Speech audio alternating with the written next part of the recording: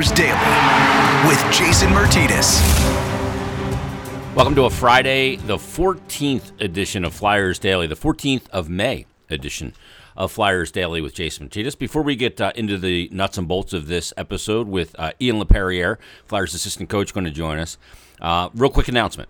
Starting Monday, well, actually after this episode today, we will be doing Monday through Friday episodes.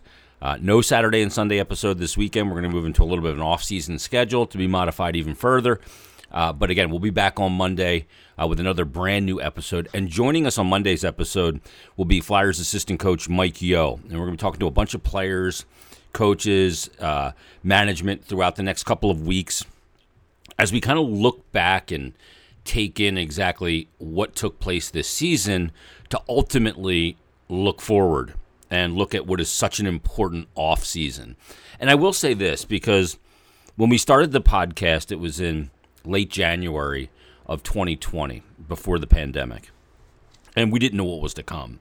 And we really didn't know what this podcast was going to develop into, what the benchmarks of it would be, and those kind of things. We didn't know how it would do, and thanks to you all for listening, because it's done extremely well, and I appreciate it from the bottom of my heart.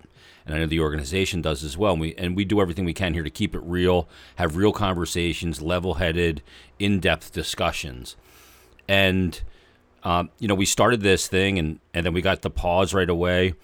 And now that we're in what would be deemed as more of a traditional off-season for the first time in this podcast history, and something that we learned during the pause was that even when there's not games, we can have really awesome discussions about hockey, surrounding hockey, our love of hockey, our shared interest in not only hockey, but obviously the Flyers. And I will say that that's one good thing about the season not continuing. Now, we could have had these conversations later, and I would have been fine with that, and you all would have been as well. But now that we're here, some of the conversations that we can have with our guests, whether they're assistant coaches, players, analysts, members of the front office, or whoever, I really enjoy them because they provide such insight into the people and the game, both of those elements. Like, we're going to talk to Ian LaPerriere in just a moment on this episode, and Mike Yeo and Michelle Therrien's going to join us next week, and we'll talk to Alain Vigneault and Chuck Fletcher, and we'll talk to the players about how they're handling their summer, what they're, how they're, adjusting to normal life again and a normal preparation for a season. But we talk about real life things as well and just have conversations. And I think that's one of the things that I love doing about this podcast the most, is the real conversations and the opportunity for you, the Flyer fans, to be able to hear from the players, personnel, and everybody involved on a real level. Not, we got to get pucks deep, we got to work hard, we got to cycle, all the cliches. This podcast is intended to be so much more than that. And it's not about just, hey, who blew the coverage on the D zone, or why didn't he shoot the puck on the 2-on-1 rush attempt? It's not about that. It's about the real conversations too, and getting to know the people within the organization on a different level than the hockey cliche. So with that, let's bring on our guest right now. And as you know, if you've listened to this podcast quite a bit, you know that I admire this guy. I like him a lot as a person. I think he's a good guy that we added to our community, and he joins us right now. Former Flyer and Flyer assistant coach Ian LaPerriere joins us right now. And Lappy, looking at this picture from your draft year on HockeyDB, well, you had one hell of a hairdo. I'm glad you're talking about that picture, because my kids think I was bald right from the get-go, but I did have a nice flow back then. Yeah, for people listening to this, Google Ian LaPerriere and look at his HockeyDB picture from the 1992 draft.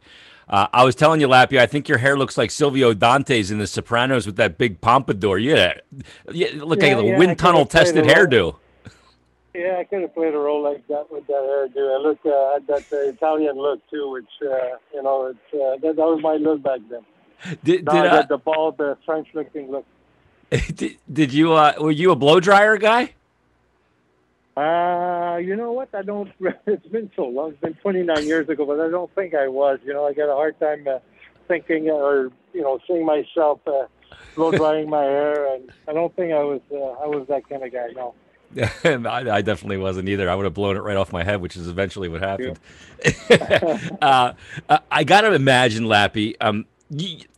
Look, you played in the league and not that long ago. It's been a decade. That's not that long ago, right?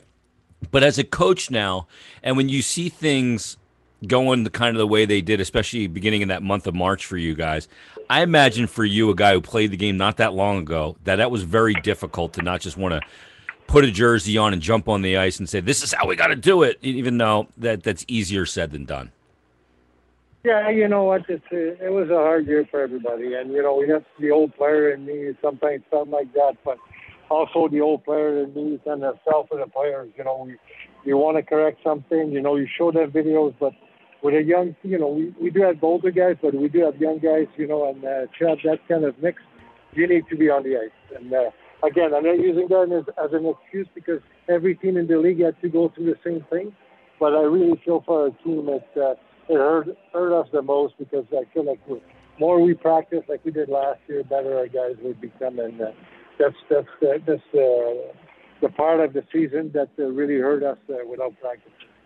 Lappy, having watched this season as a coach very closely and been a part of it, put your player helmet back on real quick. How would you kind of felt as a player going through this season, not only just with the lack of practice part, but the protocols and the players had to deal with? I know Carter was very open. Hey, you go back to your house, you're by yourself, you start to get in your own thoughts, and when you're struggling, you need people around you, and it just wasn't the situation this year with the protocols. How would that have been for you as a player? Yeah, same thing. But for me, like I've been with my wife for 31 years. She would have been part of it. It helps. And even for me as a coach now, like I feel for the other coaches. Like if he was there by himself, so is the other two coaches, and you know their wives were in and out. And it's the same for me. I have my family here. I go back home, and it's pretty much the same routines compared to those players. But again, I go back to I know where Carter's coming from, but at the end of the day, you look around the league. And most of the teams are going through that too. Like they do have young guys that don't have families, and they go home and you know they have to deal with that issue too. And yeah, again, it's another excuse that we can use. But for me, we can't use that excuse because there are 30 teams that can go through the same thing. Let me ask you, because you're a huge fitness guy. I don't know if you were the same way as a player, but I know you are now. Enter phone number, then touch enter. Hey, don't put your phone number on the air here. No. I did not. No. Sorry, but that's your shopper's card. Where you at, Giant? No, I'm at Wegmans. Oh, you're a Wegmans guy, dude. I knew I liked you for a reason, Lappy, because I love Wegmans. All right, I'm done now. I'm going back to my car. Sorry, bro. Dude, don't worry about it. Let me ask you, as a guy that, you know, you're buying Wegmans, you're buying good organic stuff over there. You're concerned about what you put into your body. You've always been, fitness is of the utmost importance. I know AV and Chuck mentioned that for some of the players that went back to Canada, getting ice, getting in shape, getting ready for a season wasn't normal, and it was a hindrance. Yeah. How much do you think that played into it for some of the younger guys especially? That played tons for me. Like, you know, like it's a long season and you need to be in shape. And when you go home, especially in Canada, right, it's still like that right now. And I don't get why some of our players will go back home right now. It doesn't make any sense for me. You know, it's your career. You have to take care of your body. And to go home right now, it doesn't make any sense. You better stay here. Train like you should be, you know, you're a professional athlete. And you asked me if I was like that when I played. I was the same. It was just something I keep doing. I like fitness, and I was like that as a player. And, you know, if I could see that'd be an advantage to my career, an advantage to the team to stay back, I would have. And I really do feel, and I know a lot of guys are staying back for that reason, because even if they do go back home and they learn from last year, they couldn't find ice, they couldn't find a good gym or the gym that they usually go to because it was closed with all the COVID restriction, and they learned from it. And I really do feel they're going to stay back and train like they should be training, and they're going to have a redemption season. And I do feel a lot of guys, I'd say 90% of our guys are not happy with their year, and they're going to come back hungry. Lappy, as a professional player, part of the business of being a player is that you lose a little control and you may be shipped off from one coast to the next. You went from the Rangers to the West Coast in L.A. You went from L.A. to Colorado. You went from Colorado to Philly. In an offseason where things didn't go right, there's going to be change. Couple that with an expansion draft coming. Is that something you would broach in those exit interviews about controlling what you can control? Well, that's the thing. It's a business of winning, and we didn't win this year, and changes are always coming. And you know what? It's not a development league like the American League or Junior League. It's really a winning business, and you know, I've been in this business long enough, and changes are coming. You know, and I really don't know what the management team's going to do, but some guys have to be prepared, and I'm sure they are mentally. Like, you know, maybe there'll be, I don't know, maybe there won't be any changes, but I'd be really surprised if there's not. Yeah, there always is, even for the team that wins the cup. That's just the nature of it. But I love what you said that, yeah, this is a business, and we're in the business of winning. Like, to me, that's exactly right. When you look at this whole season and how it played out, and for you, when did things kind of go off the rails? Was there? It's not one single moment, but no, it's more like, you know, even like when we were 8-3 at the beginning of the year, like Carter and Moose were stealing games for us. We weren't playing the right way, and when we start playing the right way, our goaltending started to drop a little bit off. But for me, it's the biggest thing. It's when we had to go to Lake Tahoe. You know, like with 7 of our guys are regular guys and big name guys, you know, were on the COVID list. And I think it was a mistake from the league that having us go there, and it really didn't help. You know, I thought the guys compete for the lineup we had, you know, I'd say for 30 minutes of the game, but the best team won that game, and it really hurt us, and we had to keep playing with you know, not really with our lineup. I really do think it went down from then. Yeah, it's a great point. And the goofiness of it. You guys lost a practice day because they pushed the game to the night, and there's just so many. And you were not in a position at that time to be losing practice days. You just weren't. You didn't have enough. No. And again, like, you know, I hate to use that because I sound like the guy who's using excuses, and that's the last thing I want to do, use excuses. But that was our reality. And as coaches, we have some thinking to do too. Like, the players didn't do their job, but it started with us. You know, we should have made adjustment like a couple of places, and we did it. And at the end of the day, you know, we're not part of the playoffs because as a group we didn't do a good enough job, I guess. Last thing for you, Lappy. Before you got into coaching and on the bench and on the staff, you were in player development. And I'm interested in that because we had some young players this year that took a step forward, and I want to talk about the positive, and I want to talk about Joel Farabee, but we also had some that either plateaued or frankly went the other way. And Phil Myers is a guy that comes to mind in that regard. So let's talk about the positive first. Joel Farabee, what did you see out of Farabee? What was different? Because he basically finished the year with 20 goals in 55 games. That's a 30-goal pace per 82. Yeah. What did you see out of Beezer? Because he was so good this season, really, pretty much throughout. Yeah, it was good last year, and you always worry about the second year, you know, like the jinx of the second year of a young kid, and he didn't show any of that. If anything, like, he just improved. And but his biggest quality, he's a hockey player. And I told him that, and I tell everybody wants to hear it, and some people understand what I'm saying, other people don't. He just want to play hockey. He'll do whatever it takes. His hockey is through the roof. He's a lot like Kuss in that regard. He knows where to be on the ice, and that's a natural instinct that he has. But at the end of the day, he's a hockey bum. He wants to play hockey for a living, and it shows. Like, you know, we went through a pandemic, and he was like, it didn't matter, pandemic or not, I want to play hockey. I'll do whatever it takes to play hockey. And he's a great kid. He's fun to be around, and he's the sky's the limit for a guy like that. And I was very, very excited to see him produce and get his 20 goals. He scored 2 goals last game of the year. I think it was just you know, I'm glad to get rewarded for all the work he did this year. Yeah, because you're right, Lappy. You know, he could have gone into that offseason. Yeah, we're in a pandemic. They would understand if I didn't come back with 15 extra pounds of muscle and my finishing ability wasn't improved because of everything that's going on. But what did he do? This kid at 19 years old goes back over the summer, puts on more muscle to be stronger in board battles, works his ass off on his finishing ability. And you're right, he's always in the right place. And I said to him last week, I said, goal scorers go to goal scoring places without thinking about it, and that's what you do. No, that's who he is. He's just like last year we saw that, like he was, like you said, 15 pounds lighter. We saw just his thinking where he was going. He would get there, get pushed a little bit aside because he was lighter.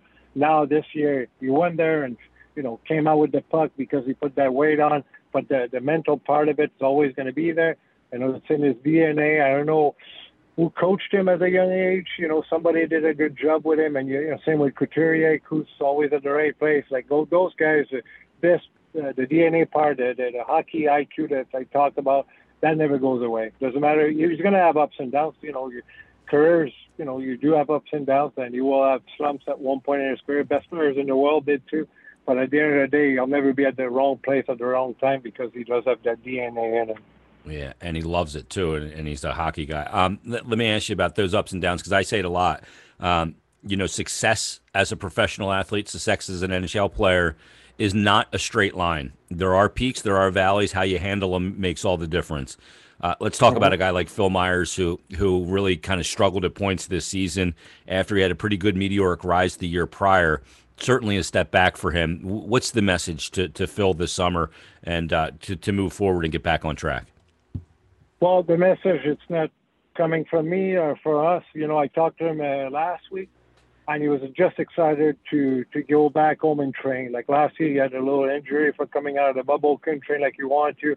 In his mind, he wants to forget about this year, go into the summer and train like an animal, come back like stronger and better. And just knowing, like I was like that too as a player. Like if you have a good summer, you did everything you could. You knew you had a little edge on the guy next to you because you did more than that guy.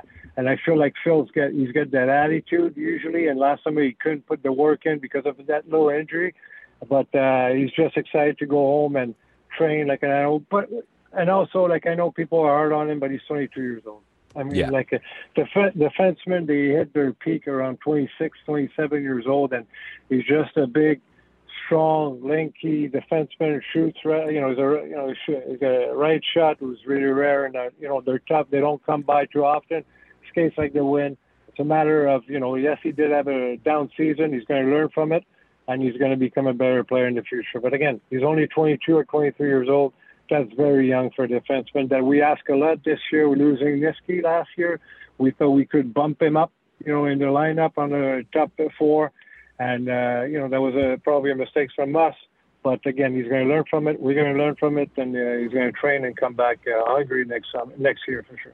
Yeah, that's what Randy Carlyle says. I'm not judging my young defensemen until they've played 300 games in the league, and that's around 25, 26 years old. Well, I agree with that statement. Forwards, you can hide. You can be a young forward, mistakes that you'll make, your D back there, they're gonna correct that.